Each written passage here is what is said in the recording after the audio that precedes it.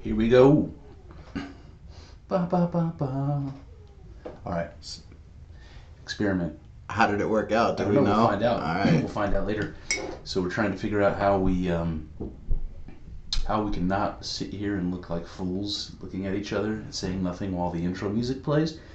And maybe a wiser person would edit in the intro music. Just record it once, plug it in at the beginning of each video. Too. I don't really want to have to learn how to do that, so I do everything the hard way. And it's more punk rock too, you know? It's everything's in the moment. It's fucking improvised. Yeah. That's one thing you gotta know about this podcast. It's improvised. Yeah, man. We're who is the lead singer of Huey Lewis. Psycho Killer? What is it? Who is that dude? What is that? What is that band even? It sounds like 1980s music to me. Yeah, it's Psycho Killer. Yeah. Yeah, that's It's a good song. Yeah, whatever it is, it's a good song. So I heard a song on the radio the other day, and I've heard it before, but I didn't know who it was. It was the Killers. Yeah. It was an older song. Do you have any idea what would it be on the radio? Mr. Brightside? How does it go? The chorus. I'm Mr. Brightside. Okay, well, fuck. Point is, I was listening to it and I was like, God damn, this is good. I like this. And somebody told me you had a girlfriend. Not that one. No, not that one. It's probably Mr. Brightside then. Okay. Well, the point is, so I don't know if I like the Killers. I think I do because I like the guy's voice. I like the cadence. Some people will use their voice to carry the melody, and maybe that's because the band isn't great. Usually the lead guitar will carry the melody. Sometimes people do it strictly with their vocals, and I love that. And that's what this song was. He was singing it with his vocals, carrying the melody with his vocals. The instrumental was simpler, and it sounded less like the recording quality wasn't great. And I like that. There's some of that singer carry, doing a lot of the work there that you would see in something like Panic at the Disco. I feel like when things start to be more heavily influenced by pop, then there's a lot more of the singing, a lot more of the the American Idol type big voice singing, you know. Where I'm not really I don't know, not that big of a fan. While we're talking about the big voice singing, it's like anytime you hear somebody sing the national anthem. It's like I'm gonna pour every bit of passion into this and hit this, carry this note as long as possible, and ruin the whole fucking cadence of the song. By the way, just to show you guys how much I love America. Have you ever seen when Fergie did the national anthem at? I think it was an All-Star game or something like that. I don't know. It's the opening of All-Star Weekend. Was it terrible? It was terrible. Oh, she did this it's not terrible because she has a bad voice or anything, but it was just cringy. She did this jazzy kind of version of the national anthem. Oh no. Yeah, we should look that up. We can do that now. We can do that now. But I'm not gonna at the moment. Yeah. Only because I think I have to share the computer audio. And it's really not that great. I'm not trying to figure that out right now on the fly. But listen. It's good. It's good for a watch by yourself, though. I would recommend it. Kyle, that's Kyle's recommendation, guys. So if you listen to Whitney Houston, yeah, bitch can sing. Holy shit! And I can't say that's not impressive, and I can't say that doesn't lift your spirits when you hear it. It has an effect on you, and only certain people can bring that sort of a feeling out of you. It's amazing, but that said, I don't love it. I don't love that bravado. Is that what it's called? Not bravado. What are they? What's it called? Fuck. It's a word like that. Tapioca. That's the one. Yeah. I don't like that. I like when the passion comes through in the music, and it has the opposite effect of a Whitney Houston. What I mean is when Whitney Houston hits that high note and she fucking pushes that note out and it fucking is amazing. It's polished and practiced and beautiful.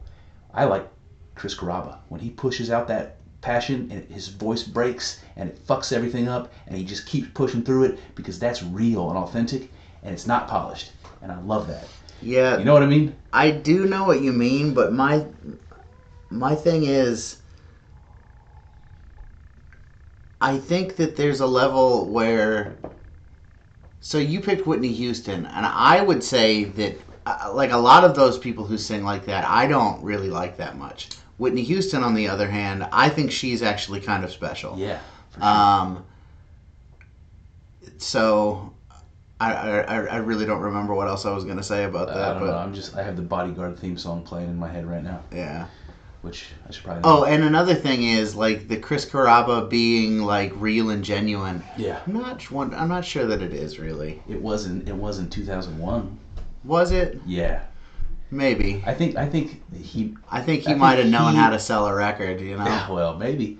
I think he and a lot of people that do that sort of thing, who have been doing it for a long time, recognize the value. People like me recognizing people like me like that, and once you know that, it's like you can lean into that, and a lot of times they do, especially live. Have you noticed that? They get like crying live. Yeah, like really getting getting throaty. God. But when it happens, man, fucking makes the hair stand up on my arms. I love it so much. Yeah. And Chris is up there, and he's carrying that note too long, and his voice starts failing on him. And even when it's like over the top, intentional, oh man, the spirit flows through me. Yeah, yeah, man. Oh yeah, man. I remember the days. That's a weird way of putting it. The spirit flows through me, because it sounds like something that should happen at church, and I never felt that at church, not once. Yeah. Maybe once or twice. Maybe once or twice. Yeah. It's a powerful church service. Yeah. Music is powerful, but church music doesn't really do that to me. Although I do like some old hymns. We've talked about that, I think. Christian music sucks, man. Yeah. It's just fucking not good. What about the 1800s hymns, though? Oh, yeah. I mean, I appreciate traditional stuff like that more than like, man, I hate being like Debbie Downer, hating things all the time, but like, my mom is a big fan of like contemporary, like Christian church music. Yeah. And it's just so bad, man. It is bad. I do not like it. Yeah. Lift up your hands. Yeah. Yeah. And the guitar. They get like the over the top singing too, for sure. Oh yeah. Yeah. It's the worst at church, isn't it? At a contemporary church service. Oh, dude, they go God off. damn it. Dude, that's blasphemous, dude. That's like borderline blasphemous. It might not even be borderline. Lord, I apologize. But yeah, they get some people up there who are showing off, you know. 100%. They're not, you know, maybe they're up there worshiping the Lord. Maybe that's a part of it, but they're showing off too. They are showing off. They're it's like what's the word I'm looking for? Like it's like a resume every week, you know, like come watch me rock out, you know. So I'll tell you, my wife's aunt and uncle, they have that particular church they go to. It's kind of an unusual church. And the rabbis there, kind of an unusual church, Christian church with rabbis, and they there's like an older rabbi, and then there's that rabbi's son. Okay. Yeah. The older rabbi plays the drums during the music, nice. And the young rabbi sometimes he'll get up and sing like the lead. He'll carry the songs. He'll lead the songs. He's the one guy with the microphone leading the songs. You know what I mean? And he does this thing. He's a good singer. He's got a good voice.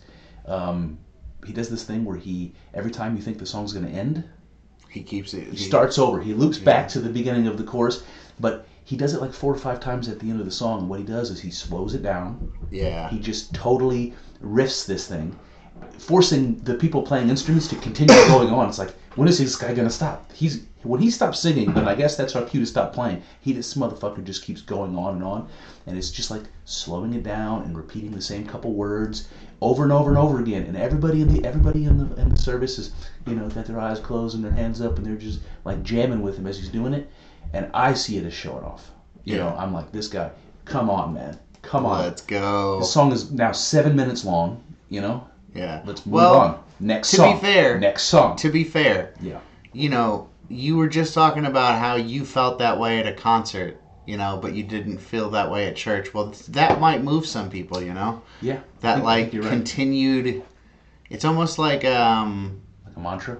You know, yeah, it almost, like, brings you into some kind of a state. If you're, like, really into it, you know? If you're, like, really giving yourself over to that, like, drawn out song. You know, towards the end of it, you might be feeling kind of like, you know, one with the universe. Why do I not feel that way in church?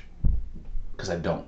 Because, well, one of the things that I just said is you do kind of have to like let yourself do it. So you know, you have to drink the Kool-Aid a little bit before you can swim in the I don't think it's a matter of drinking the Kool-Aid. I think it's a matter of setting. Put your mind in the right spot. you're just gonna keep throwing things like, is this what you mean? Is this what you mean? Dartboard? Yeah, dude. Yeah, kind of all of that. I don't know. It sounds like you're saying I haven't done my share to have the proper experience. You might be right. Is that what you're saying? Maybe, I don't know. Like if I went to church, and I thought to myself, Well, how long has it been since you like really did that? ages, And maybe never, And back then, maybe never. you didn't really take it as seriously, you know, like the idea, these sorts of ideas, you know, and especially the idea that something valuable could be found at a place like that, you know. Yep. So I don't know. I think that you might be able to. I still kind of feel like that. I still kind of feel like it's difficult to find value in church. Isn't that weird? I don't at all. I know. But by that, do you mean the social components of having a community and that kind of thing, or do you mean spiritual growth? Because I've never. Both. Yeah. Yeah. Yeah. So I don't know why it would be, but maybe it's arrogance a little bit on my part, is that I feel like preachers, maybe they have to. They preach to the lowest common denominator, and I don't consider myself to be the lowest common denominator. It's like Josh Hamilton and I had this conversation. You need to go to better times. preachers, probably. Maybe. I mean, I know what you're talking about. Yeah. It's like, you're going to give a simple message. I'm not interested in that. Yeah. You know, I can get a simple. I can recreate that with far less effort than it took me to get dressed, to wake up early, and come to church and sit there for an hour and a half. I mean, you're waking up early. I'm up that early, anyways. You know. Yeah. But. So have you had spiritual growth at church then, Kyle? Is that what you're telling me? Yeah, in some ways, yes, but mostly what I mean when I say that is that I could see in a circumstance where it was like a good situation for it, I could see it happening. I could see it being very conducive to it. Yeah. It reminds me of that scene from Homeland. When you Never watched that show. Oh, shit. You know the actors, right? Yeah. Claire Danes and the redheaded fellow? Yep. I don't know his name. Damian Lewis. Damian Lewis. So there's a scene where you find out, obviously he's been held captive in Afghanistan as a prisoner of war for like 8 years or something. He's been there for a long, long time. Yeah. Long enough where he had to kind of acclimate to the culture, you know? And he adopted Islam, right? And that's the big secret in the first season. It's like the prisoner of war that finally comes home. Spoiler alert, by the way, if anybody hasn't seen Homeland from 2004. He's a Muzz. Yeah, so you find out he's converted, and everyone's like, how, you're being enslaved and mistreated for years by these people who worship this way, and you adopt it. But what you just described is like, excuse me, is that people will find value. People will find an interpretation, in religion. It doesn't really matter what kind, right? They'll find what they need if they have to, right? If the situation is such that in this case this guy could find no comfort apart from in God, and the God that was all around him, the God that was available to him for years and years and years was Allah, and he found comfort in that and adopted it and found a way of, so it's like the little old lady at church that's like super spiritually enlightened by it and got her eyes closed, her hands in the air, she's found a way to make that valuable for her, and I have not, So I don't know what that means, but I think that's the case. Yeah? Yeah, so it's probably... Do you want it? Do I want what? That, like, in, the experience of, having a church be like an important part of your enlightenment or whatever. I'll tell you what I would like. And that little old lady that I'm describing, you know who she is. Her name's a Gladys or like Ethel. Yeah. And she tips real big at the offering plate, and it means a lot to her. Tips. And she's there. She's getting down. She's having a spiritually uplifting experience. She's having a mystical experience. I bet you some form of that. She can go every Sunday and reliably have one. I would like that. Yeah. But do I want to go to church for that? No. Do I want to have to listen to somebody else's interpretation of Scripture? Not particularly. I don't know. I don't know, man. But you might be right. If I had a better preacher to listen to, then that might change my perspective.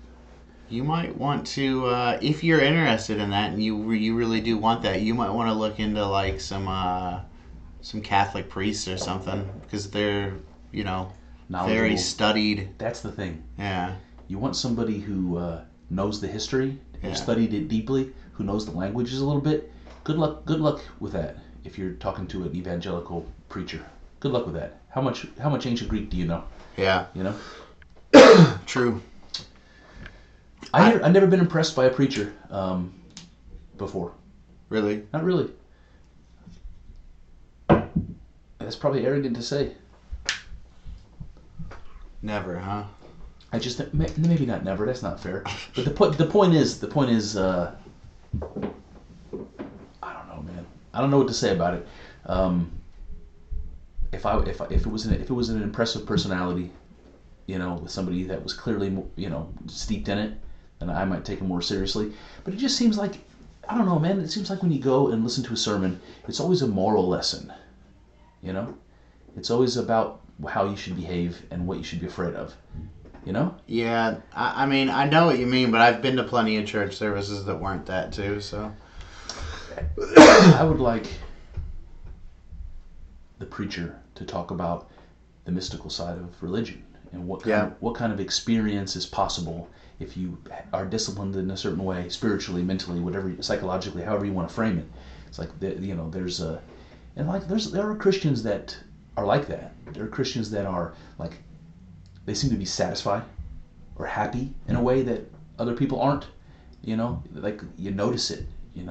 And sometimes they have a way of talking. By the way, Josh Hamilton sometimes is like that for me.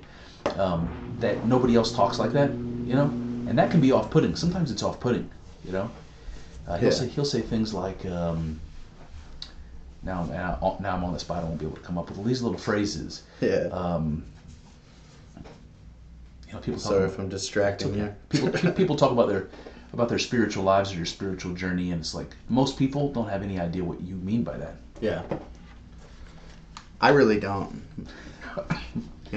It means something different, I think, to everyone who says it. It's indistinguishable from like maturing, and you know what I mean. It's like you I'm sorry, guys, I'm coming down with something. You're maturing psychologically. You have a different perspective because of it. You have different life experiences, and it's like. Tell me how you feel about this. You know how when we were younger and the testosterone was flowing and we had problems with anger? We had more instances of being angry and less ability to control being angry. I was an angry young man. Yeah.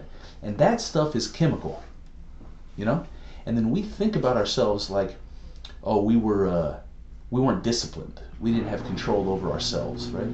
Then we get a little older and we think, now I'm in control. Now I'm in control. Bitch, your testosterone levels fell 50% since you were that age. That's why you have control. You know what I mean? We don't have control. But we literally take credit for it. Like, now I've matured to the point where I've harnessed the demons. There's obviously truth in what you're saying, but there is some level of control too. Like, Is there? Oh, I think so. Yeah. Because I could. Okay, so my testosterone levels are obviously not what they were when I was like 15. Right. Probably not. But my testosterone levels are also still high enough that like I could get myself into plenty of trouble that I don't. Yeah. You know what I mean? True. So there's some level of control. That could be, and it could could be a perception of control. You know? I don't think it is. I don't buy that, because like it would be so easy, and you know, I don't know. I just don't buy it. It's just not clear to me which it is. That's all I'm saying. Yeah. It's not clear to me if I developed mastery over myself in some way I didn't have when I was 15, or if my chemicals have calmed down, and so I think that I have better. I don't know which it is. Do you feel like the chemicals have calmed down though? Yes. I don't in some ways. I'll tell you why. Yeah. Because like movies make me cry. Sometimes. Okay. That didn't ever happen when I was a kid. We also have to consider that you're a father, so you got the extra, you get a little soft. You do. Yeah. I heard this probably on Joe Rogan. I heard this somewhere, that when you have a child, when a man has a child, their testosterone level falls by 50% almost immediately after the child's born.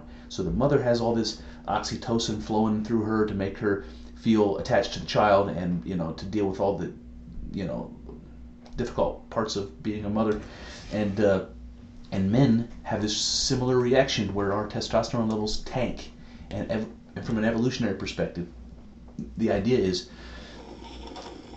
that you're going to be better taken care of, right, if you have the father present in the household. Yeah. Or if the father's available to hunt and provide for the family, you're going to be better off if the man sticks around, right? So evolutionarily, we have designed ourselves to have this huge fall of our testosterone levels, so that we're less likely to go chasing tail, right? And we're more likely to stay with our. Make sure everyone's fed. Exactly, isn't it? It's kind of brilliant on nature's part. It's like we're going to dial down the horny drugs so that this guy sticks around. That's amazing. Yeah. I don't know why I started telling you that. I lost the trail. We're talking about breadcrumbs. Controlling yourself. Think about how many guys don't, though. Like how many guys get their lady pregnant, they have the baby, and like he's out there, plowing strange fields immediately. Yeah. Well, that's also an evolutionary, True. force. Procreate. I just think there's different types of survival mechanisms. We talked about this. I think that there's even with fellas, with gentlemen, there's one survival strategy which is spread the seed far and wide. Yeah. There's another survival strategy that's, have fewer kids but stick around and make sure that they're the best offspring with the best chances of survival. And both of those strategies are effective. Women do it too. Yep. I don't know, man. So what else is going on? I had my family in for Thanksgiving. So we had a little kind of a large break from the podcast, right? I think we missed 2 Sundays in a row, but we definitely missed a Sunday and a Wednesday. So I didn't come up with anything on my solo podcast, and we didn't get together, partly because my family came down for Thanksgiving and we had a bunch of shit going on. But I got to see my mom and dad. Haven't seen them in a while. My brother came, got to see him. That was nice. He hadn't seen the podcast studio, and he listens obviously every week. So he came down here and he was like, "This is not what I expected." He was really, yeah, he was very impressed. He was like, "You built this?" Nice. I was like, "I had it built." Yeah. No, I didn't build it. I was like, "I painted it." You think we could build this? Yeah. I don't think we would have any trouble building this. I don't think we would either. As far as the framing and the drywall goes, the electric. Yeah, well, that's a different story. I've never put down tongue and groove floor before. It looks pretty easy. You could probably watch a YouTube video and figure it out. Yeah, honestly, I mean, we said that electric is different. I feel like you might be able to figure the electric out on YouTube too, but it's just dangerous. It is dangerous, yeah. You can figure anything out on YouTube. Pretty much. So much easier to see somebody do it. You ever notice, like, somebody sends you, like, you got to put something together, like a table or whatever, and it comes in pieces. If somebody sends you directions, instructions, and you have to read them, it takes me forever to figure out what I'm meant to do. But if I could just watch a 2-minute video of fast motion, somebody putting it together, if I see it, I'm fucking perfectly capable of following that, example. But if I have to read the steps, I'm like, what in the fuck does he mean? Yeah. Does that ever happen to you? Yeah, it does. At work, I get drawings of what they want me to make, Yeah. and I have to, figure it out and make the right thing based on that drawing. There's no like steps. It doesn't say do this, do that, then do this, then do that. Right. It's just a picture, and it's like, make it look like that. Make it look like that. And it's got like, so it'll be like something like a 4x6 inch piece of like angled iron, and I have to cut it to 8 inches long, and then I have to punch holes in 2 holes in one side of it, and the holes have to be like on the 4-inch side, like I don't know, like 1.5 inches down from the top, and 2 inches over from each side. That's where the holes are. Yeah. So I just had to like figure it out. Yeah. Lay it out. How long does that take you to figure it out? Not that long. See, I have a really difficult time visualizing those sorts of things. So as an example, if I ever had to cut like molding, like for the floor baseboards, in the corners you have to cut 45-degree angles. Oh yeah, I cut things to miters all the time at work, and it can be confusing. Dude, I can't tell you how many times I look at it. I look at the board. You're like, yep. It needs to be like that. I go to the saw, I cut it, I bring it back. I'm like, what in the fuck? Yeah, it's dude. completely wrong. Yeah. And I'm 100% confident when I make that cut. Yeah. Like, this is the right cut. There it is. Wrong. Yeah. I do that kind of stuff, but I'm doing it with like 12x12 steel beams, like hollow steel beams, and mitering is confusing, man. Every time I have to cut a miter, I'm always worried that I'm going to fuck it up. Especially when it's like, if I'm cutting something where we have tons of the material, it's not really that big of a deal, Yeah. But if it's like we ordered a specific amount of this material for this job, if you fuck up the cut, it's nerve-wracking. So the only thing that comes to my mind, like comparable, is my youngest daughter. She had a double ear infection. And the doctor sends her antibiotics. And my youngest daughter, for those people who have heard me talk about her on the podcast, you know this, she's a spitfire, and she doesn't abide bullshit. She's unruly. And some sort of liquid antibiotics, for her, not happening. Bullshit. No. She's like, what in the hell? So anyway, I try to, the doctor sends me only so much, right? It's not extra. Yeah. It's not extra. It's like, this is how much you give her every day until it's gone. So I give it to her in a little fucking cup. She's 3 years old. She's as likely to throw that cup up in the air as she is to drink it, and she's like refusing to drink it. Yeah. And she'll fuck around, and if you try to force her, she'll spit it out all over the place. If you get like more aggressive than that, you try to like double force her, she will throw it up and look at you in the face like you shouldn't have fucking made me do it. And it's badass, kind of. The thing is, I couldn't afford to have her spill it because I needed it. It was a rough parenting situation, man. What'd you do? Just like I got really stern with her. Yeah. Did you punch her? No, she got spanked. She got spanked. Oh, okay. And Stefan Molyneux is very disappointed in you. Well, It's Stefan Molyneux can suck a dick. Sorry, I'm just being honest. I like here. Stefan in lots of ways, but he didn't raise my youngest daughter. Yeah. The thing is, I never had to do that with my oldest daughter. She's never been spanked. Maybe never. Dude, he would be berating you, belittling you right now. He'd be like, "So your daughter is smarter than you? You're telling me that you're how old is she? 3. You're telling me that your 3-year-old daughter can beat you in a negotiation?" And you'd be, I would say my 3-year-old daughter is not capable of negotiation. Yeah. And the thing is, it took like 3 rounds of discipline. 3 rounds of discipline and saying like, you got to drink this. It's important, I did the negotiations. I did everything I could to peacefully manage this. Eventually, it's time for the Macho Man. I'm not saying I took a switch off the tree outside. This was not a dramatic event, but it took 3 back-to-back attempts to say, here's the punishment. This is what I need you to do. She refused to do it, so I delivered the punishment. Now, do you see what happens? This is what you need to do. Refuse, punishment, do it again. This is what you need to do. And finally, begrudgingly, she's like, fine, Yeah. And as soon as she drinks it, she's like, oh, it tastes like a cake pop. Never had any issues after that, It was just sheer stubbornness. Yeah. And now if Stefan Molyneux can negotiate with that 3-year-old and get her over the hump, good luck, because my wife tried for 45 minutes before I had to intervene. Yeah. And it was maddening to me as a father, because I see the girl not obeying her mother, which she must do, because at some point, if she doesn't listen to me, she's going to get hit by a car. I'm going to say, no! And she's going to not listen to me like she always does, and something very bad is going to happen.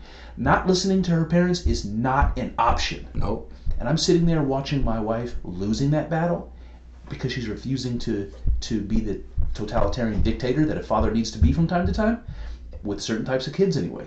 And I just have this like deeply instinctual part of me that's like, you must act. Like, if you don't do this, the 3-year-old's the boss. What'd you do? This whole thing is fucking backwards. And I get angry and angry and angry, and I'm like, can I step in now? Can I step in now? Can I step in now?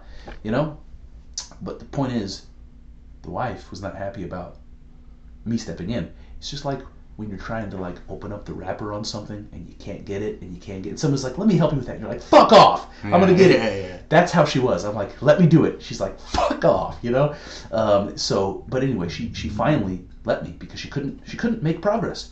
And I step in and do the thing that she didn't want me to do. And it didn't work at first. I told you it took 3 times, but it did work. And you have to break a child like a wild stallion. You have to. I believe you. Remember that from Ricky Bobby? No, not particularly. Ricky Bobby's mom's, the grandma's. Oh yes, like, yeah. You gonna break us like wild stallions, aren't you? Anarchy. That's what it was like. Anarchy. Anarchy in the UK. I forget what I was gonna say. I was gonna say something about that. What are your thoughts about? I mean, there's some sexist stuff that we can talk about in terms of parenting styles and differences between men and women and that kind of thing. But what are your? I think that women suck at everything. Oh, no, I'm just what are your thoughts? They're good at cooking and cleaning. Oh, and what are your thoughts? What are your thoughts about corporal punishment? About physical punishment like that with kids? I used to be all on board with Stefan Molyneux. Mm-hmm. And I mean, you know, I'm still like 99% with Stefan. I don't think you should hit your kids very often. I think it should be like a last resort. Oh, of course. You know? Of course, yeah. And I do think that a lot of the reasons that he says for people who don't make it a last resort, a lot of the excuses that they give are just like stupid. It's like you just don't want to like invest the time in like teaching your kid, you know? That can be true, yeah. Yeah. Yeah. What about the circumcision? Because that's something I remember. I'm against it. I wouldn't do it. I just don't see the reason. It streamlines the penis. You know, it's like the Apple design of penises. You take off the foreskin, you got a sleeker design. I think it's fine with it, not without it. With it. You know, it's all about the packaging, though. You know, how satisfying is it to open up a pack of earpods from Apple? You're like, So isn't that an argument for being uncircumcised? If you consider foreskin to be wrapping paper, yeah, which I don't. I'm saying, I'm talking about unwrapping a present, but I'm envisioning it as a dick. I'm envisioning unwrapping like a dick. No, God damn it. I'm envisioning the unwrapping being the pants coming down or something. Okay. Like, there it is, and it's sleek. No, I mean Stefan's. I've seen that in videos before. Yeah, once or twice probably. But he used to say like, you know, you're traumatizing your kid. There's a fruit fly in the basement. You're traumatizing your kid, and I can understand that. It's like, well, yeah, I mean you're cutting off skin in a very sensitive place on a baby that can't defend itself, that it's floating around. Everything that's happening to him is against its will, pretty much. You know, psychologists already say that birth is traumatizing for kids. That, you know, that maybe that's a Freudian thing and it's no longer thought, but I've heard that before. So, cutting off the foreskin of a little kid, a little baby, and then crying, and then all the healing and it's painful to heal, right? The baby's in a diaper, they pee, they got the scab. That can't be good. It's got to be really shitty, you know. But kids don't remember that, you know. But you know, the question is, does it traumatize them? And I'm like, you know what? I can't say that it doesn't. That doesn't sound pleasant. And the kids, never had any experiences before. One of the first experiences the kid has Cutting the tip of his dick off. is pain. It's like you get brought into the world, and it's fucked up. Yeah, I just don't really, like I said, I just don't really see much of a need for it.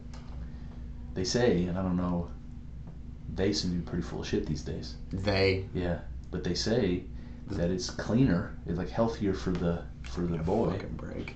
Give me a fucking break. Clean your dick. Yeah. I mean, it's not that hard. Uh-uh. I just not like there's. I've listened to a few people talk about this sort of thing, and all of the medical reasons for that people give, for what's the word I'm looking for? Circumcision. Yep. I wanted to say abortion. Before you abort your foreskin. Yeah, a lot of the medical stuff, it's like bullshit. Like the benefits that they say it gives you, it doesn't really. Like there's barely any like evidence to show that. Well, I don't even know what they are, but I don't either.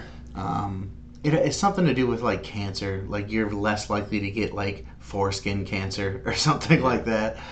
You're also 99% less likely to get Fremunda cheese. It's yeah. This is a gross conversation. I guess. Do you think that there's some like lasting trauma from an experience like that? That it's like when you're that little, you don't form memories the same way we do as adults. So we don't like. I can't remember being circumcised. Obviously, I can't remember anything before the age of 5. You remember? Yeah. No, I don't. I think that you might be able to remember some kind of like, stress. Yeah. Or that maybe that stress, even if you can't remember it, still has some kind of a subconscious effect on you. But honestly, a big part of me does think that people use that kind of stuff as an excuse. Yeah, it's like I'm a drug addict, but I was circumcised and I'm Yeah, traumatized. they cut my dick off. Yeah. That's why I do heroin. Yep. Yeah, I think they would be cool if they did a study to like see this. How many people do heroin because they got Well, circumcised? it's like do a psychological study to see how adult males that turned out who were circumcised versus who weren't, and what kind of like psychological state are they in? Likelihood of suicide, likelihood of drug addiction. I don't know what else are signs of trauma, but that kind of shit. It'd be interesting. It's probably been done. Could probably look at Jamie. We look up that study for us. Oh, we don't have a Jamie. Who the fuck is Jamie? Joe Rogan's Jamie. Jamie Vernon, right? Jamie Yeah. Vernon. That's Jamie. right. Yeah, I don't know. Did you see the protests in China? No. Okay, so Yeah, I mean, I saw a little bit of it, but I don't know. I didn't read the details, which so shame on me. So let's just wildly speculate here. But the stories that I've seen said that there were large-scale protests, at least in 2 cities in China, Yeah. and it's because of the COVID lockdown rules, the zero COVID policy they have. And apparently, they locked down apartment building, and there was a fire, Oh, fuck. and people died because they were locked down. And so, yeah, the Chinese people are not happy about that. So that's kind of interesting. Yeah, when the Chinese people are speaking up, things are getting bad because they don't take kindly to that kind of shit over there, It's like you keep your fucking mouth shut. Yeah, you do. You're like constantly under thumb, so if you're speaking up, I mean... That's a risky move, man. Yeah. But I think that's great. I mean, I think it's encouraging that people would be brave, and, Yeah. and that would inspire other people to be brave. That's encouraging. Yeah, you probably thought that about the Arab Spring too, remember? Yeah. And look how that fucking turned out. Yeah. I do remember, man, I remember back then, that was like the early days of listening to Rogan, It was like, oh, man, the Middle East, they're moving forward, and nope. Yeah. It's like, I remember the idea during that time. The idea was that there were these totalitarian dictators in the Middle East, and the Arab Spring was going to result in a bunch of them being removed, which it kind of did, right? Kind of, yeah. Gaddafi and who else? In any case. Saddam Hussein. Yeah, in any case. They just got replaced with other dictators, right? Or in Egypt, it wasn't the military in charge for a while. Maybe they still are. Maybe the new leader of Egypt is a military guy. I don't know. Yeah. That doesn't seem like a great plan. Yep. If you hand over the reins to the guys with the guns, what do you expect's going to happen? You're going to keep shooting. Keep shooting, Kyle. That's what they do. I also saw an article about China this morning that said, it was about Europe.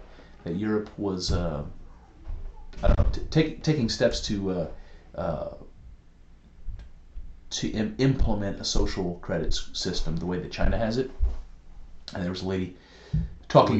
She was talking about and Kanye said the same thing. He said his Apple Pay got shut down. Did you see that little video? No. Oh man. Oh, so Kanye, man, I have a very different opinion of Kanye than I used to. Welcome to the club, and I'm brother. I'm willing to say that I misjudged him. And listen, I do that a lot, man. I'm quick to judge. Sometimes I'm wrong. I was wrong about Kanye, I think. So he tweets this video and he's like, well, yeah, I tried to use Apple Pay the other day. Turns out they froze all my money. I'm Kanye West. If they can do that to me, what can they do to you? And I'm like, fuck, you're right. If they take one of the most popular public figures in American culture, who happens to also be a multi-millionaire, and turn off his voice and turn off his money, motherfucker, that is so scary, man. Do you remember why? Supposedly he said something anti-Semitic, and I don't even know what that was. Yeah. Do you know what it was? What did he say? So he said he was going to go DEFCON 3 on the Jews or something like that. But, I mean, it's not like he was like, I'm going to kill Jewish people or something like that. And he never said anything like that. So a lot of it was like interpretation. He said something that was like kind of negative about Jewish people. Did you see Dave Chappelle's SNL thing? Really need to see it. I haven't. Oh man, what was the flavor of that? It was basically monologue? It was basically just him like kind of defending Kanye. And they said, I read that Chappelle prepared a whole other monologue and was practicing no way in hell they would have let him do that. Yes, what a fucking awesome guy Dave Chappelle is. He practiced a fake woke monologue and then goes out there and says what he really thinks, and everyone's like, it's amazing. Yeah. Amazing. It was a good one. God. It was really good. I mean, he says some stuff in there that I disagree with too, but I'll have to give it a listen, man. Yeah.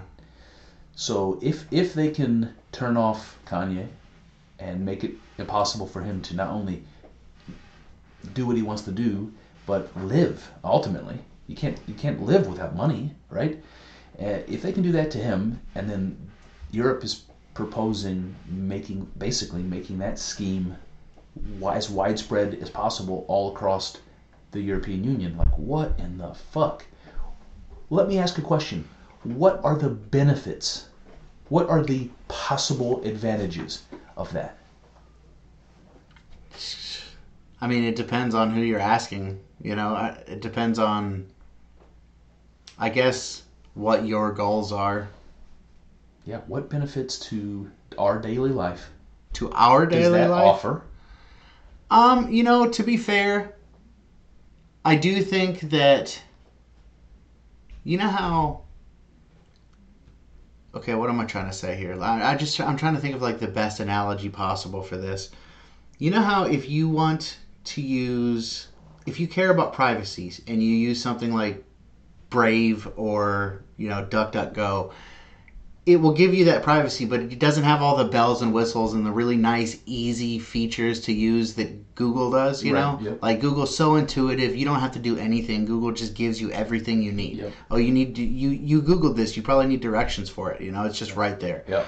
I do think that there will be some level to which people who have high social credit scores have, like, really easy, they get to do all these, like, really cool, easy... ease of use for life things, So people want to be treated better than everyone else then. I have a social credit score that's higher than you, so I deserve perks. Like I'm the... Yeah, I go through the Starbucks line quicker. Yeah. So we already have all that. People already fly first class with pre-check. They are, it's like we already have all that. So what are you doing? You're just restructuring it so that you can have more control over me and not offer me anything we don't already have. No, I think that there will be things that we don't have, like the way that I think that it will be more inclusive for people who are like don't have money. You know what I'm saying? Like people who follow all the rules and say all the right lines and stuff like that. They will have a level of power that they will have a type of currency. You know what I'm saying? They'll have these social credit points. You know, that matter to who? To society. That, see, to me, it's like that it's so anti-progressive. It's like you're creating an elite class. You're trying to create an elite class. You're not trying to get rid of an elite class. You're trying to rejigger the rules about what makes someone elite. So today it's level of education and ability to make money and, that kind of thing, being handsome, those sorts of things. Then you have all access to all the privileges and you're elite and you get to think you're better than everybody else. Now they're saying, under this schema, they would just say if you toe the line and you do it and you say the things you're supposed to say and do the things you're supposed to do, then you can be arm in arm with. You don't see how that's like valuable for. I can see how it's a carrot for people who like status. No. You don't see how that's valuable for the people at the top. Oh, well, this is what I was imagining. I was imagining like a party, like a gala, right? And you walk up to the gala and they scan your eyeball and they say, go ahead and go in. And then I walk up there, let's say, and I have a criminal history. And they scan my eyeball and say, you can't come in. We don't want your type here. That kind of thing. Yeah. No gays allowed. Right. I can see how elitists would like that kind of thing. I can see how people who are wannabe elitists would like that kind of thing. But it also doesn't seem to add anything. It's like we already have doormen. You just want to scan my eyes and control my money for other reasons. We already have doormen, man. You can keep anybody out you want to keep out. Can you, though? It seems that way, Yeah.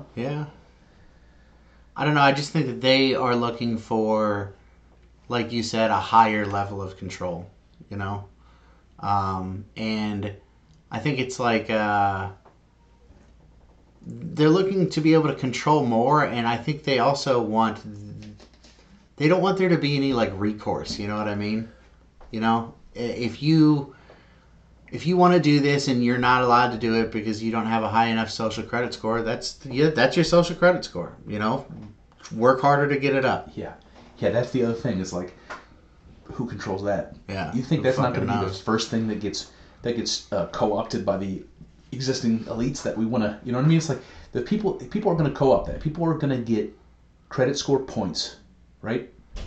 Because they wheeled and dealed with somebody that can give them to them. Yeah, I mean... And people are going to have them removed who are social dissidents. Even in a, like,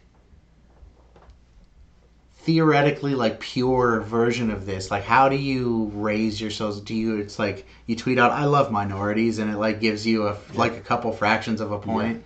Yeah. You just have to tweet that kind of stuff over and over again. It's a Black Mirror episode, man. Literally was a Black Mirror episode. Was it really? Yeah, man, there was an episode, I'm trying to remember, it's like the people had, oh yeah, I remember now. The people were like playing these video games or something, and they would have to watch commercials to get points. It's like they had to be exposed to advertising in order to get points. And you find out as the episode goes on that those points are life points, right? It's like when you run out of points, you die. Got it. So it keeps people working like cogs in a machine. And keeps people consuming, because if you don't have the points, you will die. Now that sounds like an episode of The Twilight Zone. It kind of is.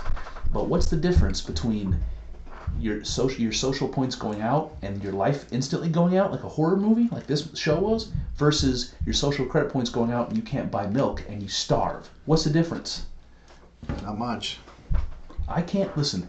This isn't maybe a controversial thing to say, but I have less faith in the institutions in this country than I've ever had in my life. And the last several years have made that worse by a long shot. I don't think even something as fundamental as our elections are fair. And it's not because I have evidence that they're not fair. It's because the transparency is intentionally cloudy everywhere you look, and people are trying to pretend like it's not even newsworthy. And my radars are going off everywhere. And those are the people you want to give a social credit power of a social credit score system. You're going to design it and figure out what's fair. You're going to make it safe. No way, no way. And the only way that happens is if all of the people let it happen. All we have to say is fuck no. And they're going to try to make it as appealing as possible. Mm-hmm. They're going to try to make it like it's what everyone's doing, and it's going to offer you all these advantages, and if you don't do it, you're going to get left behind, and then they're going to force it on you. It's like that's all going to come to pass unless people say, no way, I will not do that. True. I don't think people will say that, though. I think that people are going to be all about it, which means that we're going to have to be all about it. Well, do you think the cryptocurrency stuff's going to start falling apart? Seems like it's already starting to fall apart. That's what I mean. Yeah. I don't know. I don't know enough about crypto to really say. I know that the people who are do or die for crypto are like, oh, it's going to come. It'll be fine. Maybe it will be. I don't know. One thing that I can definitely tell you is that I wish that I would have bought some Bitcoin when it was like 1 cent. Yeah. I'd be feeling pretty good about myself. It'd be hard to talk shit about Bitcoin. Yeah. If I had a shit ton of money because of it. It's funny. When Bitcoin first, it was in the early days. I can't remember exactly when the early days would have been. I'm guessing this would have been sometime around 2006 or afterwards, because it was at a certain point in my life. I kind of remember where I was working at the time, like who I was talking to about it. Yeah. And that was when I first started getting into libertarian politics. When I first started getting into politics at all, but for me it was about economics mostly, and so I was leaning towards the libertarian stuff. Then Bitcoin comes out, and I start hearing about it, and I was super interested in it when it was brand new. And I didn't have a lot of money, but I might have been able to invest in it. I was talking about it every day for a while, and I never did. Yep. I mean, you can still get in on it. You buy it while it's low, and who knows, you might be able to. But then you have to cash out. Yeah. Otherwise, it dips down again, and maybe it never goes back up, and then you're fucked. I have a prediction about crypto. I think that it's not going to be. I think every cryptocurrency will fail, but Bitcoin. Oh, really? Unless there are other cryptos that are that have the same interest in decentralization, right? Because that's the thing about Bitcoin; it can't be centralized. All these new cryptos and the government cryptos, which are talking about changing our currency into a digital currency, that would solve none of the problems about a centralized authority and a federal a Fed and all that. It wouldn't solve that problem. But Bitcoin does solve that problem. So Bitcoin and any other crypto who is modeled that way, in my opinion, will survive. All of the other ones will not. Yeah. I hope that if they try to introduce like a digital currency, the government digital currency, I hope it fails also. I hope it'll fall just like all the others. Yeah. Yeah, I would hope so too, with the central bank digital currency. I am not convinced that Bitcoin won't fail either. I think I there's a part of me that wants to be optimistic about crypto. Mm-hmm. There's another part of me that just doesn't understand what makes it valuable. Yeah, that's I'm with you. I just but people will be like, oh, well, that's the same thing with fiat currency. No, what makes fiat currency valuable is that that's what everyone uses everywhere. Yep. You know, and yes, it's like, I guess, kind of imaginary. You know, it's just paper, and the paper doesn't really mean a whole lot. You Right, know, right. but that being said, I can go buy, you know, an egg McMuffin with my $1.50. I can't do that with Bitcoin. Right. You know. Yeah. It's 100% solid point. I think that all of the problems that fiat currency has, Bitcoin solves. But what fiat currency, the perception of fiat currency, is that it's backed by gold, even though that's not the case. Most people believe that our currency has some value because it's backed by something that has value. So at least that perception is there. And what argument do you make about Bitcoin in that way? What argument do you make? You say that there's a finite sum, and it costs something to mine them, right? So they're worth, as long as there's a market for it, they're worth whatever it costs to mine them, because I can turn around and sell it to you and save you the time and effort it takes to mine them. So you can say, well, there's some value there, but it's really money, man, because when you first set up this system to start mining Bitcoin, there's no value there, you know. Strange, but I do think that's a fair criticism to say that our currency today has the same problem. Yeah. It's not backed by anything. It's entirely true, but it is backed by the full faith and credit of public opinion. Yep. Of the entire world. Of the entire world. Yeah. Yeah. So And that's something. That's something. But it's an interesting psychological question, because it's like, if in reality the dollar bills are worth the paper they're printed on, and the consensus of the world makes them worth, you know, whatever they're worth, then the value comes from what people grant it. It's like, all we have to do is agree it's valuable, and we're going to pretend it's valuable, and it is. It's amazing. It's pretty crazy. Then there's stuff that's valuable because it's, you know, you do shit with it. Yep. You know? Yep. Like cotton. You know? Yeah, man. Let's talk about gold for a minute. Let's talk about gold. So gold is one of these things that you can do things with, you know, and some of the stuff that we've learned about gold, like we've known since ancient times that it's an uncorruptible metal, and that's cool. That's what sets it apart from other metals, and it's shiny and pretty to look at. It is. And it's rare and hard to get. And it's like, because people like the way it looks, and because there's a finite amount of it, and it doesn't deteriorate, somehow it becomes currency, you know? It's baffling. Yeah. It's like, is it really just the fact that it's pretty and hard to get? Kind of is, man. Yeah. It's kind of like that with women too. It's like, what's the most valuable woman when you're trying to get a mate? The one that's pretty and hard to get? You bet your ass it is. That's the one you want, man. Yeah. Not the one that's ugly and easy to get. ugly and easy to get. Sometimes. But not for the long There's haul. a time and a place for everything. So there's a time and a place. There's a time and a place for fool's gold, my friend. That's true. That's an innuendo of sorts. An innuendo?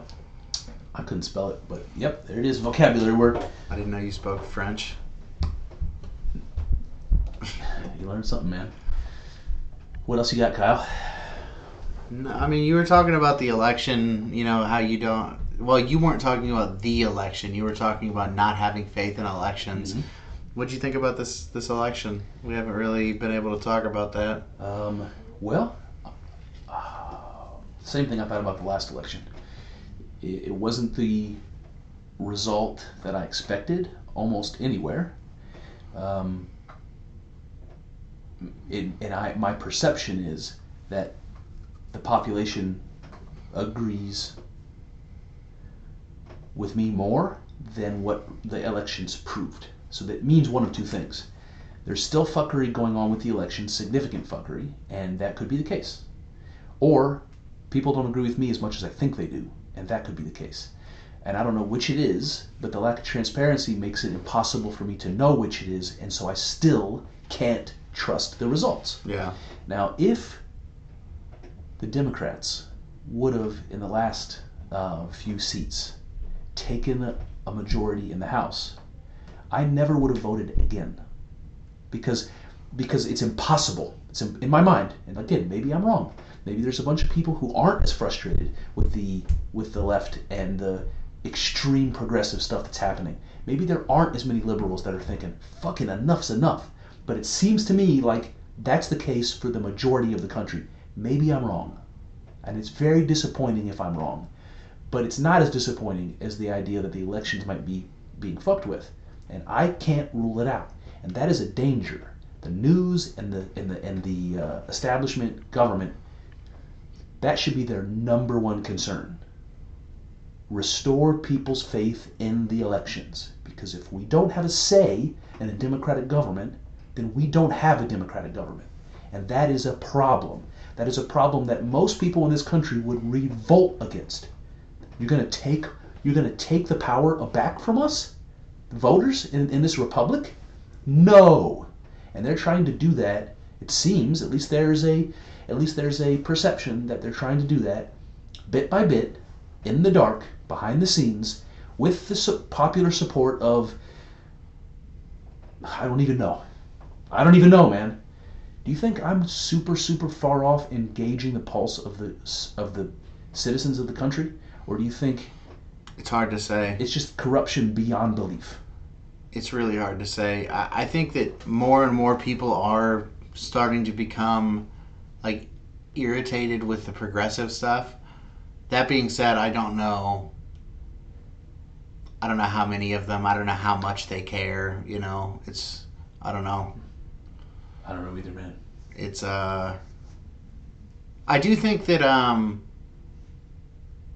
I don't know. I feel like things are starting to change. That's how I feel, but I'm with you. I don't know. It's just impossible to know. We had that segment a couple weeks ago where I made a list of the things in the news that seem to be supporting that. The tide is turning. And we went through the list.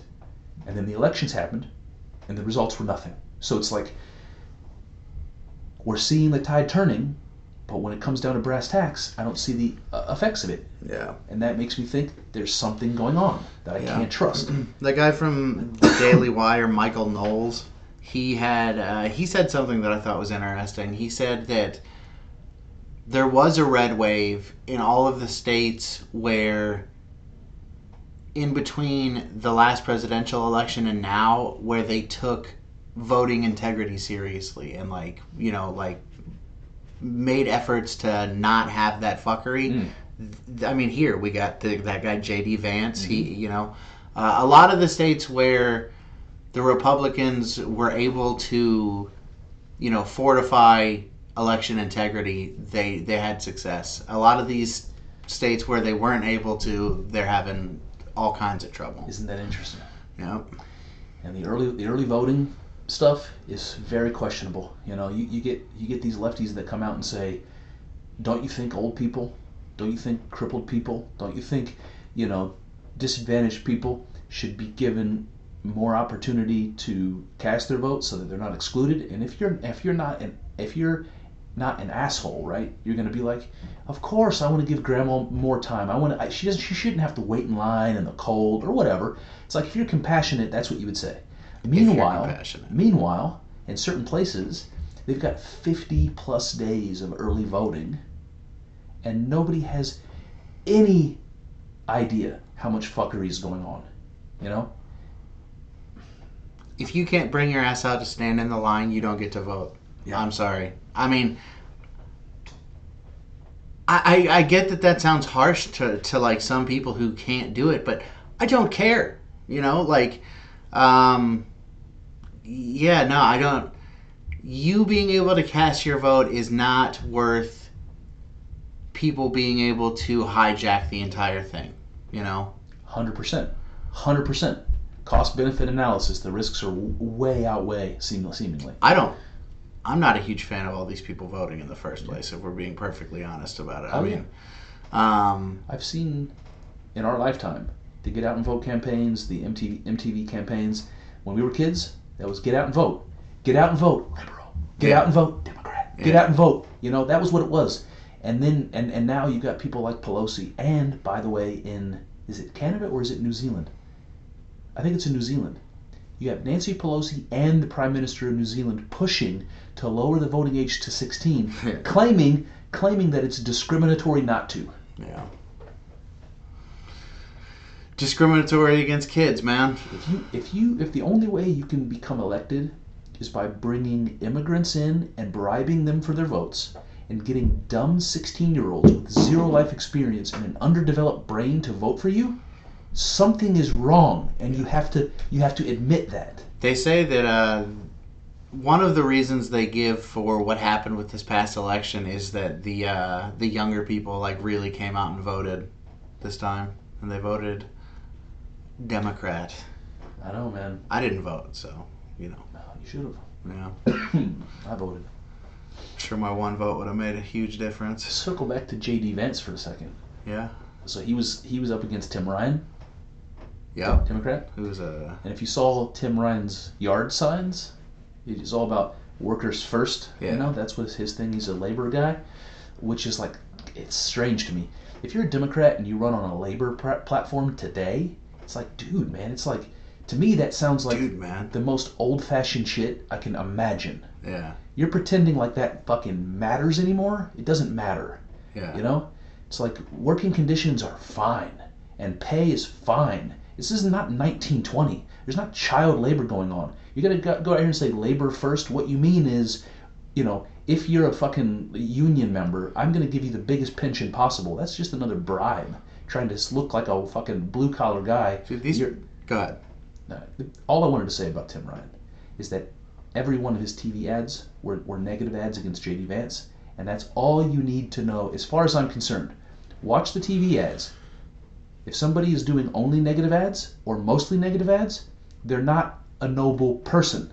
That's everything you need to know. Noble. Right. You think... I mean... I just don't think that... I just don't think that either side is noble, you know? I just don't think of any of them as noble.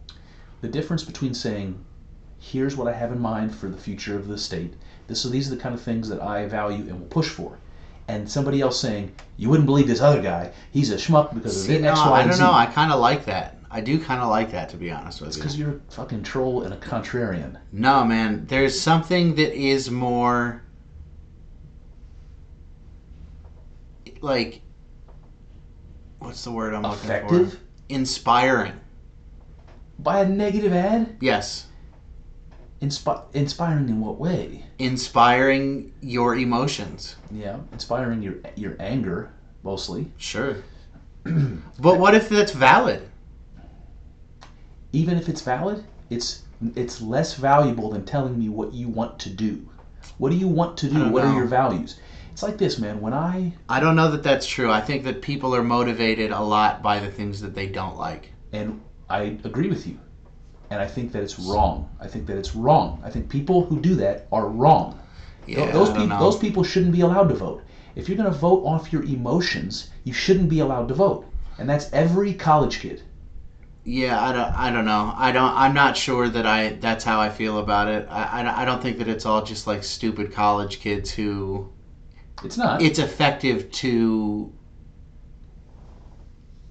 sell things to them that way. See, but you're looking at this about being effective and selling it, and that's the goal of getting elected. I agree with you. Yeah. But it's not noble. It's like if we keep talking about there being two different types of people or two different strategies. The J.D. Vance strategy was the noble strategy. The Tim Ryan strategy was to defame and undermine him. That's a cheater as far as I'm concerned. Somebody who gets votes by smearing somebody else is a cheater in my eyes. I don't like Tim Ryan, but I just don't. I think that I guess I'm just being more pragmatic about it. When you're running for political office, you do what is effective, and obviously Tim Ryan didn't do that because he fucking lost. Yep. But I do think that there is something that is I mean, it's how Trump won. Yeah. Like, it's part of how Trump won, is just, like, shitting on people. Yep. So. Not noble. Yeah, I don't care about being noble. I don't want noble. I want effective. So I was having this image pop in my head of a fight at school when I was a kid. And, it's like people instigate a little bit sometimes from the outside. And then you get a whole big group of people going, ooh, and the other person feels like they got to defend their honor. And next thing you know, you're fighting. That, like, bellowing, ooh, from all the fucking chimpanzees standing around, trying to irk on people to fight, or whatever the word is. To me, that's like this, like what you described. It evokes emotion, and it makes people act irrationally, against their better judgment. Like, these people didn't want to fight, The crowd made it happen by playing on their emotions and persuading them to behave a certain way. And that is not noble, man. It's not noble. It's like, what are you doing? It's like, I compare that to like the Salem witch trials and people standing around burning witches. It's not noble, man. It's like, what are you doing? And that's what like every one of those examples. The kids trying to get the other kids to fight, working on their emotions. The Salem witch trials, people standing around watching a fucking 16-year-old girl burn to death for no reason. And Tim Ryan with his goddamn smear ads. Same exact scenario. Yeah. It's dishonorable, man. Yeah. And do you want someone governing you that's dishonorable? And half the fucking country says yes. I just don't think that we have. I don't think that you have another option. That's so sad to me. Yeah. I would never win a political office. I could never do it. I couldn't. Yeah. Because too many people. I would never stoop low like that, and too many people would agree with the other guy, and it's fucking a tragedy to me. I just wish people watched those smear ads and said to themselves, "This guy is dishonorable. I could never vote for him."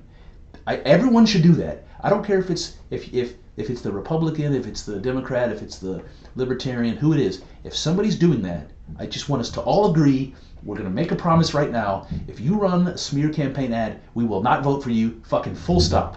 If the world did that, the world would be a better place, man. Yeah. Be a world with fewer cuckoo birds. Whatever, cuckoo birds, whatever they're called. Cuckoo. I don't know what it is. Crazy people? No, just people. Literal manipulators. Just people that live off other people. Is that what a cuckoo bird is? Yeah, those are the birds that. Those are the birds they go that into the other people's nests. They go into the other nests and lay their eggs and say, "Raise my kids, I'm out of here." Got it. Yeah. Got me all fired up. Yeah, you are getting all worked up. And again, I think this is another example of my naivety, because I think maybe most people feel like this, and maybe they learn and they change their mind over a course of time. That's what's happening to me, but I'm just naive anyway. I think people are mostly like me, and I am wrong about that. Every time I feel confident that people are mostly like me, I'm wrong. Yeah. So I just want to see if maybe this manifests itself in a different way with you. If let's say 2024 gets here, we have the presidential election. Let's just say that it's Trump and Biden again. Okay. Trump wins. Mm-hmm. Do you want Trump to do things that would piss you off if a Democrat did it? No. Yeah. However, Yeah.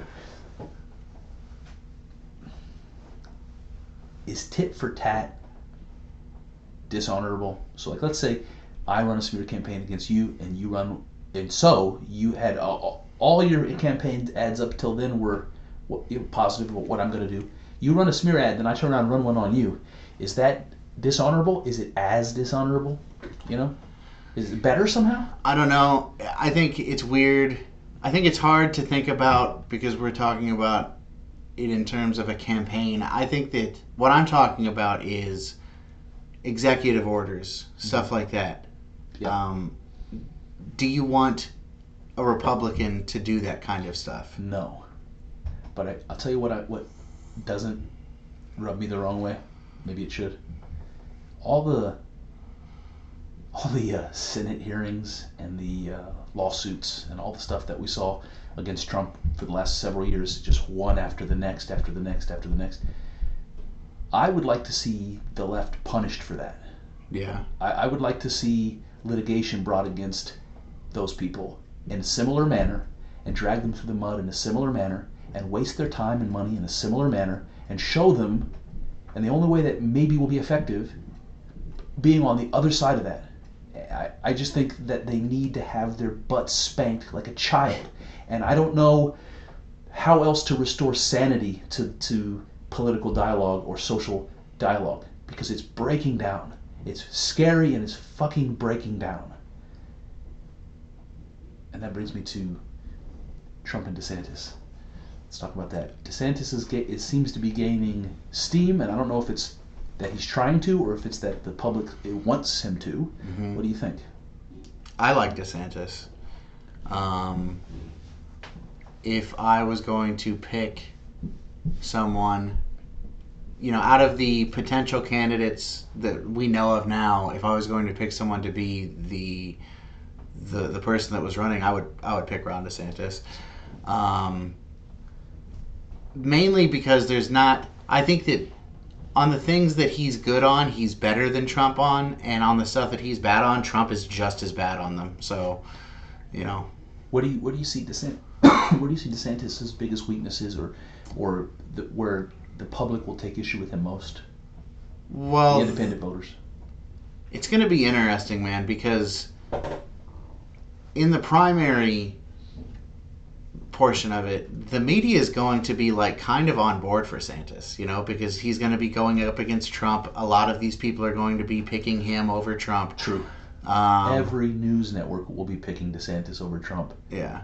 But then once it gets to the general, they're gonna completely flip, and they're gonna start supporting Hillary or whoever the fuck is running. Whoever the nominee is, yeah. So that will be interesting. I assume we're gonna have more people in the mix than just DeSantis and Trump, but they definitely seem to be the outliers at the moment, and there's significant advantages to picking DeSantis over Trump, strictly because you get over all of this nonsense noise that's been happening. The media has been filled with since Donald Trump's first election run. It's been nothing but a smear campaign and nothing but just chants of bigotry and racism and all there's a way of getting around all of that noise by going in a different direction, and I think there's a lot of people on both sides of the aisle that want that. I don't know if it's the best idea, but I think that's what we're going to see in the beginning, and it'll be interesting to see if somebody else rises through the ranks to challenge the popularity of those two candidates, and it will be interesting to see running mate choices, whether it be Trump or DeSantis, who they would choose to run with them. Yeah. Yeah. Because no way Trump can use Pence again, because Pence turned out to be Trump's enemy. I mean, he's supposed to be his right-hand man, and he's stabbed him in the back. Didn't support him. Et tu, Brute? Yeah. So you can't pick that guy. Yep. Who's he pick? What if DeSantis picks Pence? What if DeSantis picks Trump, and Trump decides, I'll run as the vice president? I don't care. Not in a million fucking years. It would never happen. One of the things that really stands out to me with this Trump and DeSantis, particularly Trump talking shit about Ron DeSantis. Oh, yeah. There are things that I like about Trump.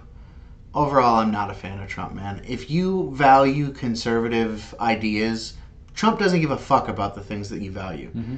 What Trump gives a fuck about is winning in this game of chess, you know, looking good. Yep. It's in Pennsylvania, that race between Fetterman and Oz. If he gave a fuck about conservative values, he would not have endorsed Oz. Oz is a fucking Democrat. He certainly couldn't endorse Fetterman, right? No, but he could have endorsed the other Republican in the primary. Mm. You know, don't endorse Oz because he's a fucking celebrity. Yeah. which is the only reason Trump did it. He's like, oh, this guy's been on fucking TV with me. Yeah. You know? Yeah.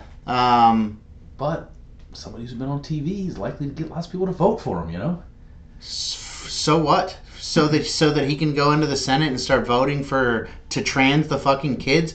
He was talking about transing kids like 10 in like positive ways. He was? Yes. Oh shit. Yeah, like Dr. Oz. Like 10 years ago, dude. Fuck Dr. Oz. And like 2 weeks ago, he was like talking about being positive for abortion. I mean, he's not conservative.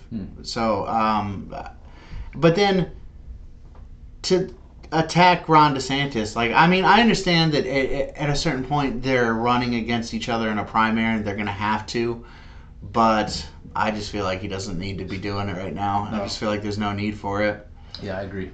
And especially because Ron DeSantis isn't like taunting Donald Trump, you know? Right. And if Trump was smart, there's a lot of things he would borrow from Ron DeSantis, yeah. You know, and policy-wise, you know? Yeah.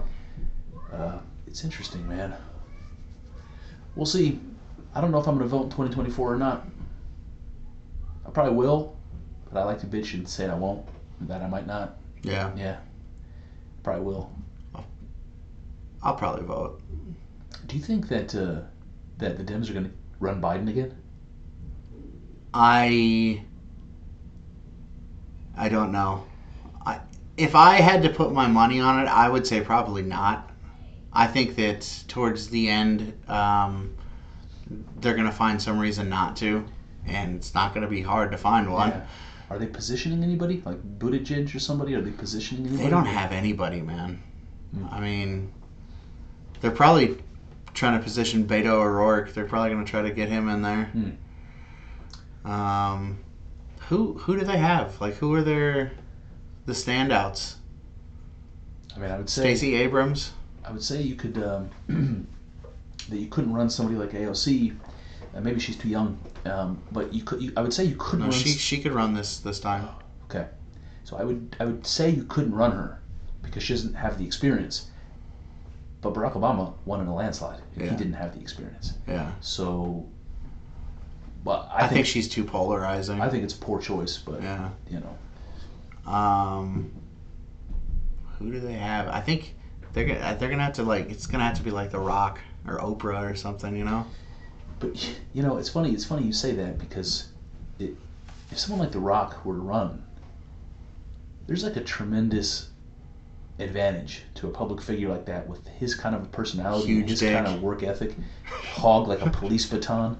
Yeah, for sure. But if we get to the point where we're running celebrities and we're like competing with each other about which public, you know, personality we can get up there, we are this far away from idiocracy, yeah, dude. And we kind of already are. Yeah, I like it though. Brondo. It's kind of what plants grave.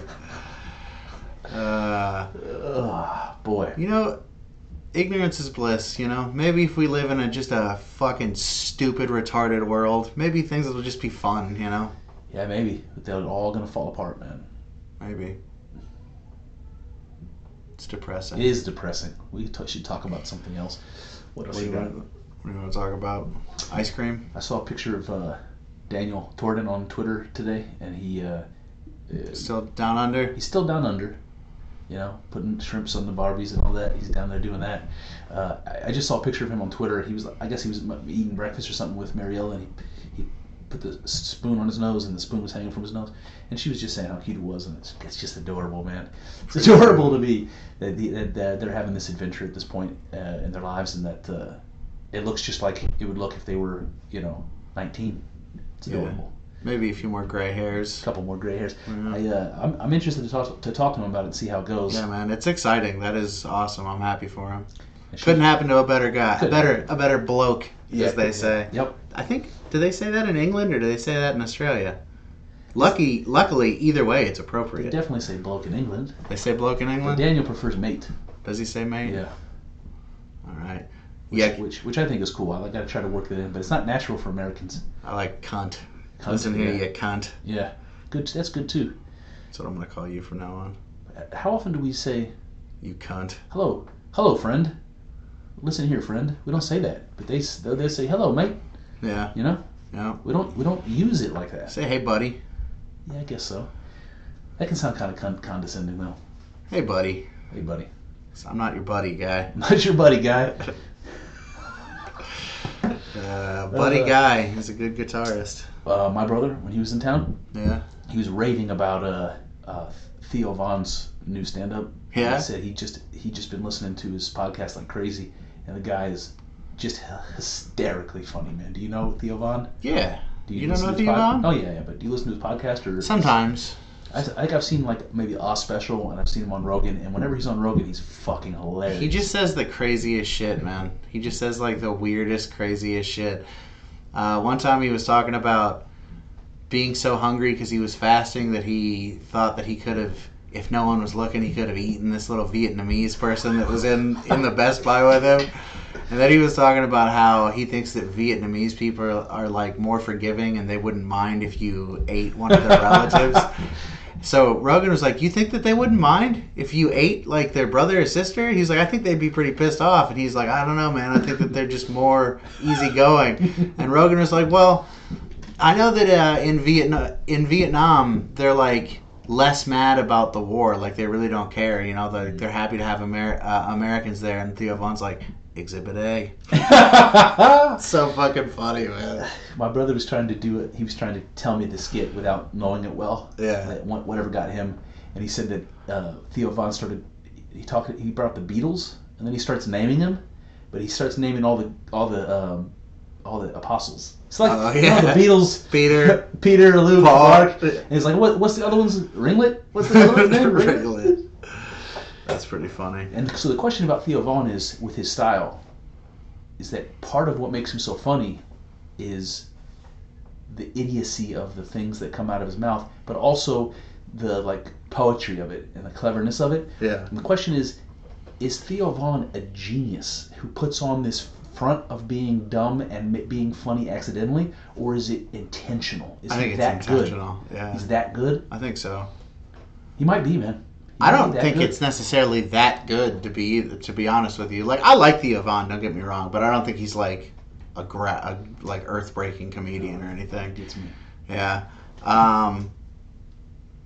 But I do think it's intentional. Like I don't think that Theo Von is just some like weird fuck. I think he is weird, you know, but I don't think that that's all there is to it. I think that it is performative. He's doing it intentionally. He's a good, funny performer, who I'm sure also is just like kind of a weird guy. You ever watch Mark Normand? No, I don't think so. You should. He's funny as fuck. Yeah. You know, in the old days, you used to have like ethnic comics. You'd have like, I'm trying to think of what that guy's name was. He might have been Vietnamese, but he's like half white, half Asian. I can't remember the guy's name. Kind of weird looking. Joe Coy? That's the one, I think. But he would go up there and he would do his mom's accent. You know? Is he a bald guy? Bald guy. Yeah. Yeah. I think it's Joe Coy. Okay, yeah. He'd go up there and he'll do the little Asian lady accent, and it's okay for him to do it because he's Asian and it's his mom, you know? Why am I telling you this story? Dude, I'll throw an Asian accent out there with the best Oh, of them. it was about Theo Von. Sorry. So he'll do like a spot on Asian accent, and what he says doesn't need to be a punchline because the way he says it is getting everyone laughing. Yeah. Now Theo Von is from the South somewhere. I don't know where. Louisiana. Okay. I wonder if it's just putting on that Louisiana thing. It's kind of a similar effect as doing the Asian accent. It's the accent that's funny. Gotcha. I'm not saying he's not funny. It adds to it. Yeah. There's something to that. Southern people sound stupid, is what you're saying. No. No. Yeah. Only certain Southern people sound stupid. But they definitely sound stupid. And I'm not going to pick which states those accents are from because I don't want to disenfranchise the Two Tongues audience down there, you know. True. But I will say the Charlotte accent is far better than the Kentucky accent. Fuck you. Shout out to Kentucky. Bluegrass State. I love Kentucky. You should love Southern Kentucky is some of the most beautiful country I've ever seen. I'm not beautiful. well traveled, but it is some of the most beautiful country Just I've ever drove seen. through there recently. Well, not recently, but Yep. you know, like in the summer. Drove down to Tennessee, then back up. Sorry to change subjects. You brought up Tennessee. You know what I just learned the other day that blew my mind? What? The Titans head coach is Mike Vrabel.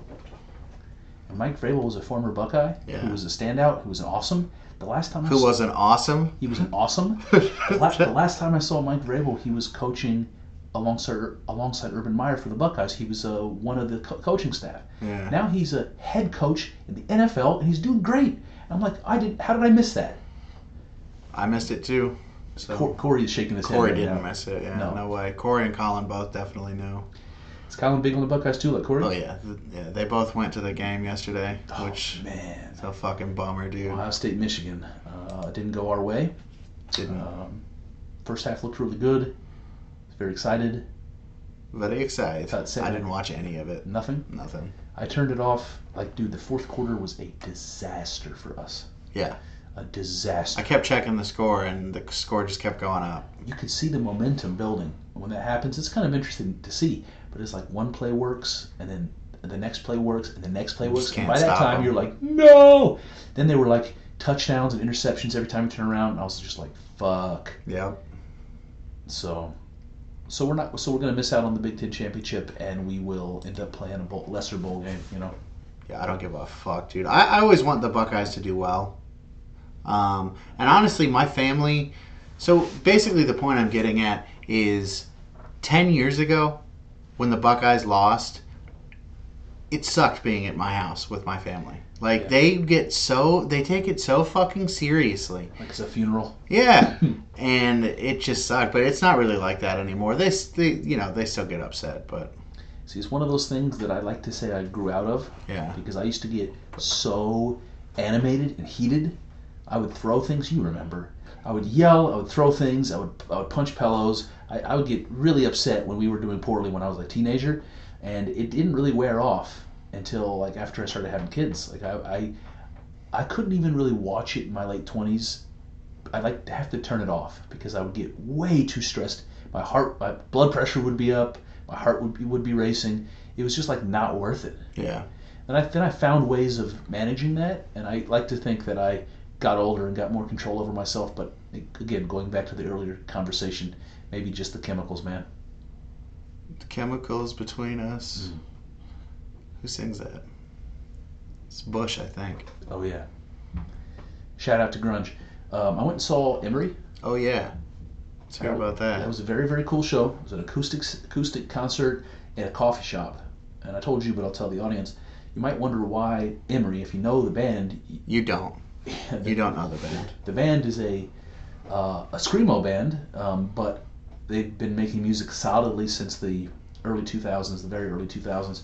And the one lead singer's got like a very good voice, like a very operatic voice. They both do, but the one of them screams, and it's one of my favorite kinds of screams. There's different kinds of screams out there, and I don't like metal screams mostly. I don't like guttural screams, but there are certain screams I like, and this guy does a really good job. So that's the kind of music you would not expect to hear at a coffee shop, and that's where we went and saw it. Yeah, dude. You're just moshing there with your macchiatos. Everybody, it ended up being an acoustic set. The whole band wasn't there. It was just the two guys, and they were doing their like layered vocals, their harmonies. It was great, and they were asking questions to the audience. There was like 40, 50 people there at a coffee shop, and in between songs, they would just talk to us, which was cool, man, really cool. And they said that, I asked them about the layered vocals and the harmony. I'm like there are some bands that do that from time to time, but there are very few bands that do that every single song, and I love it. I'm like, what was the inspiration for doing that?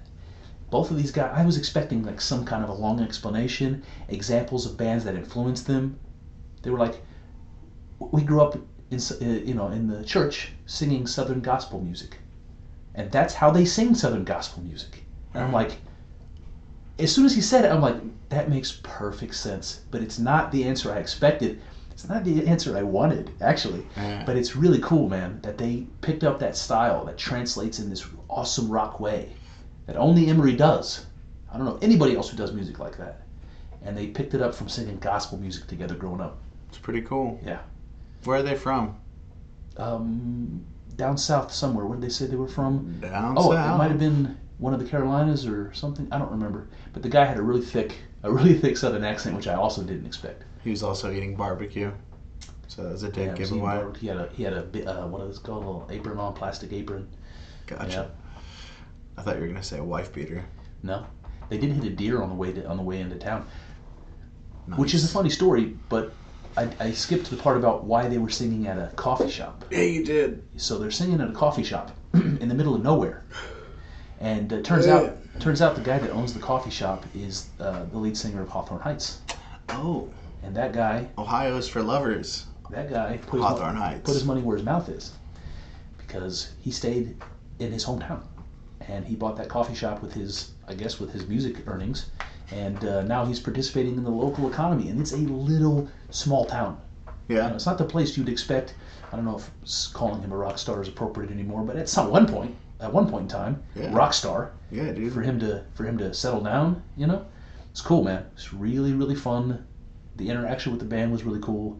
It was like a matinee, and the guy said, "He's like, look, I'm like 45 years old, and he's like, all you guys are basically my age. I think you would appreciate if we got home at a reasonable hour." So the concert started at 3:00 in the afternoon. Jeez.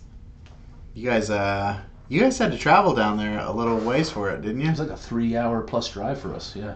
So it's a good thing it started that early. Yep. And my cousin was there at the concert, which was cool. Yeah. It was like 40 people there at this obscure concert. I show up, there's a member of my family's You there. had no I idea? had no idea. Yeah. That's funny. But I hadn't seen her in ages. It was nice to see her. Yeah. Yeah. Cool. Another thing, when Josh came down and saw the studio when he was here, is I told him about the putting the podcast on YouTube, and even though I told him about it, he didn't remember. He was like, "Oh, that's so cool," It is cool. He wants to come live here and be our Jamie. He wants to learn how to control the cameras and look up shit for us and be that guy. This is gonna be his room. Yeah, this will be his room. I have to get like one of those beds that fold down It's off gonna the be wall. like Harry Potter down here. Yeah. Yeah. What else, man? What else? There was something else I wanted to talk about. I can't remember what it is though. It's like slipping my mind. I should have written it down. Yeah, definitely. I put paper over there on the other chair for you. No, this is like before I even got here. You said your little brother was contemplating starting a podcast also? Yeah, wrestling podcast. So, yeah, does he like have equipment, or does he have any idea what he's going to do? I really don't know what okay. they're doing, yeah. All It's right. him and one of his friends. They're figuring it all out, Yeah. Good for them, man. Yeah, it's fun. It is fun. Yeah, man. What was I going to say? I don't know. Not in your mind. Excuse me. I don't know, man. I'm going hunting again on Wednesday. Yeah? Yeah. Going hunting So, for... it's shotgun season. Oh. So I'm a little bit worried about that. Because you go down... Why? Because you're hunting... Oh, you're afraid of getting shot I'm afraid of accidentally. getting shot, okay, yeah. I see. We're hunting public land. You never know who's going to be there. People who don't usually hunt will go out and hunt during gun season because it's Easier? easier. Your chances of success are better. And, So you get the amateurs out there. yeah. You know. I mean, I'm one of those amateurs. But, I'm responsible. I can't trust other people to be responsible. So I True. just got to wear lots of orange as I'm shuffling through the woods at 5 o'clock in the morning when it's still very dark and you can't see, That's what you're shooting at. It's definitely going to make it less likely that the deer sees you being decked out in all that orange. Yeah. Yep. You know? Deers are orange blind. That's what I heard. Yeah, they can't see orange for shit. Just climb up a tree high enough, they won't see you. Yeah. I'm telling you, man, one of these days, I'm going to kill a deer by falling out of a tree, double wielding daggers, and just going to take it out on the neck. Yep. Then I'm going to eat its liver. Speaking of Predator, right? Yeah. The new I don't one. know. The new one. Did you see it? No. All right. Prey. Isn't it a TV show? Maybe it's a TV show. My brother was raving about it. Yeah. He was telling me all about. I haven't watched any of it. I think it's a series, a TV show. I don't know what service it's on. You watching anything else other than? No. I watched a couple episodes of Ancient Apocalypse. Oh, I was going to ask you about that. I haven't finished the whole thing yet. Okay. It's like it is good. Yeah. It's about what you'd expect. Yeah, that's why I haven't finished it yet. Yeah. It's like I know all this I information. know what's gonna happen. basically. Yeah. There's some stuff in it that's interesting. Yeah. And it's also like a little watered down in terms of like a lot of that material. Yeah. Ancient Aliens is beaten to death. there's like 18 seasons of Ancient Aliens, and they just continue to beat to death Yeah. the mysterious structures of the. They really world. only needed like 3 or 4 seasons, you know? Yeah, or 3 or 4 episodes. Yeah, maybe. Don't get me wrong, I love it. I love the imagery in Ancient Aliens. I love seeing. That's one thing I like about Ancient Apocalypse is the visual aspect of it is cool. Yeah. You know? It's very cool to see somebody walk through those sites while they're talking about them and showing you what's interesting about them. Yeah. So I enjoyed it. A couple of the episodes in particular, but I've watched it through twice already. So I'm a Grant Hancock fan. Yeah. Graham Hancock's the man. I have been listening to the lead singer of Tool. He's got an authorized biography. Okay. I've been listening to that. That's pretty good. I'm sure that guy's been on Rogan a bunch. Right? Yep. Yeah. Yep. Yeah. Tool. Yeah. Best band ever. Yeah, that's this. Yeah, we did an episode on Tool in the early days. Yeah, way back in the day. Way back in the day. That's it though. Yeah. That's all I got. Okay. Do I have anything else? We saw 2 concerts. I told you we went and saw Emery, but we also saw the Early November. Oh. And when we were there, the guy that opened for the Early November was Veni Karuna, was the lead singer of the Movie Life from back in the day. Okay. So it was very cool to see him, and we met him. I got my picture taken with him and all that, like a fanboy. But chatted with him because I loved that second album, that full length. I think it was called 40-Hour Train Back to Penn or something like that. It was an awesome album. Then he did that band I Am the Avalanche, and it was okay, but it was like a long time in between, and it wasn't my favorite. So after that concert, I looked up the Movie Life because I wanted to buy that album on digital because I have it, but it's a CD from fucking 2001. I can't play it anywhere. So I went to go buy the digital, and I noticed that they put out another album in 2017 that I didn't even know about. So they went from like 2003 to 2017 before they released another album under that name. Anyway, dynamite, man. Nice. It's just what you'd expect. Just another Movie Life album. It was awesome. Sweet. So there's that little bit of news if you want to check that out. I will. I like the Movie Life too. Yeah, man. Cool, man. Yeah, I think that's it, man. I don't know if I have much else. Nope, I don't. All right, in which case, I'll play the music. Adios. Adios.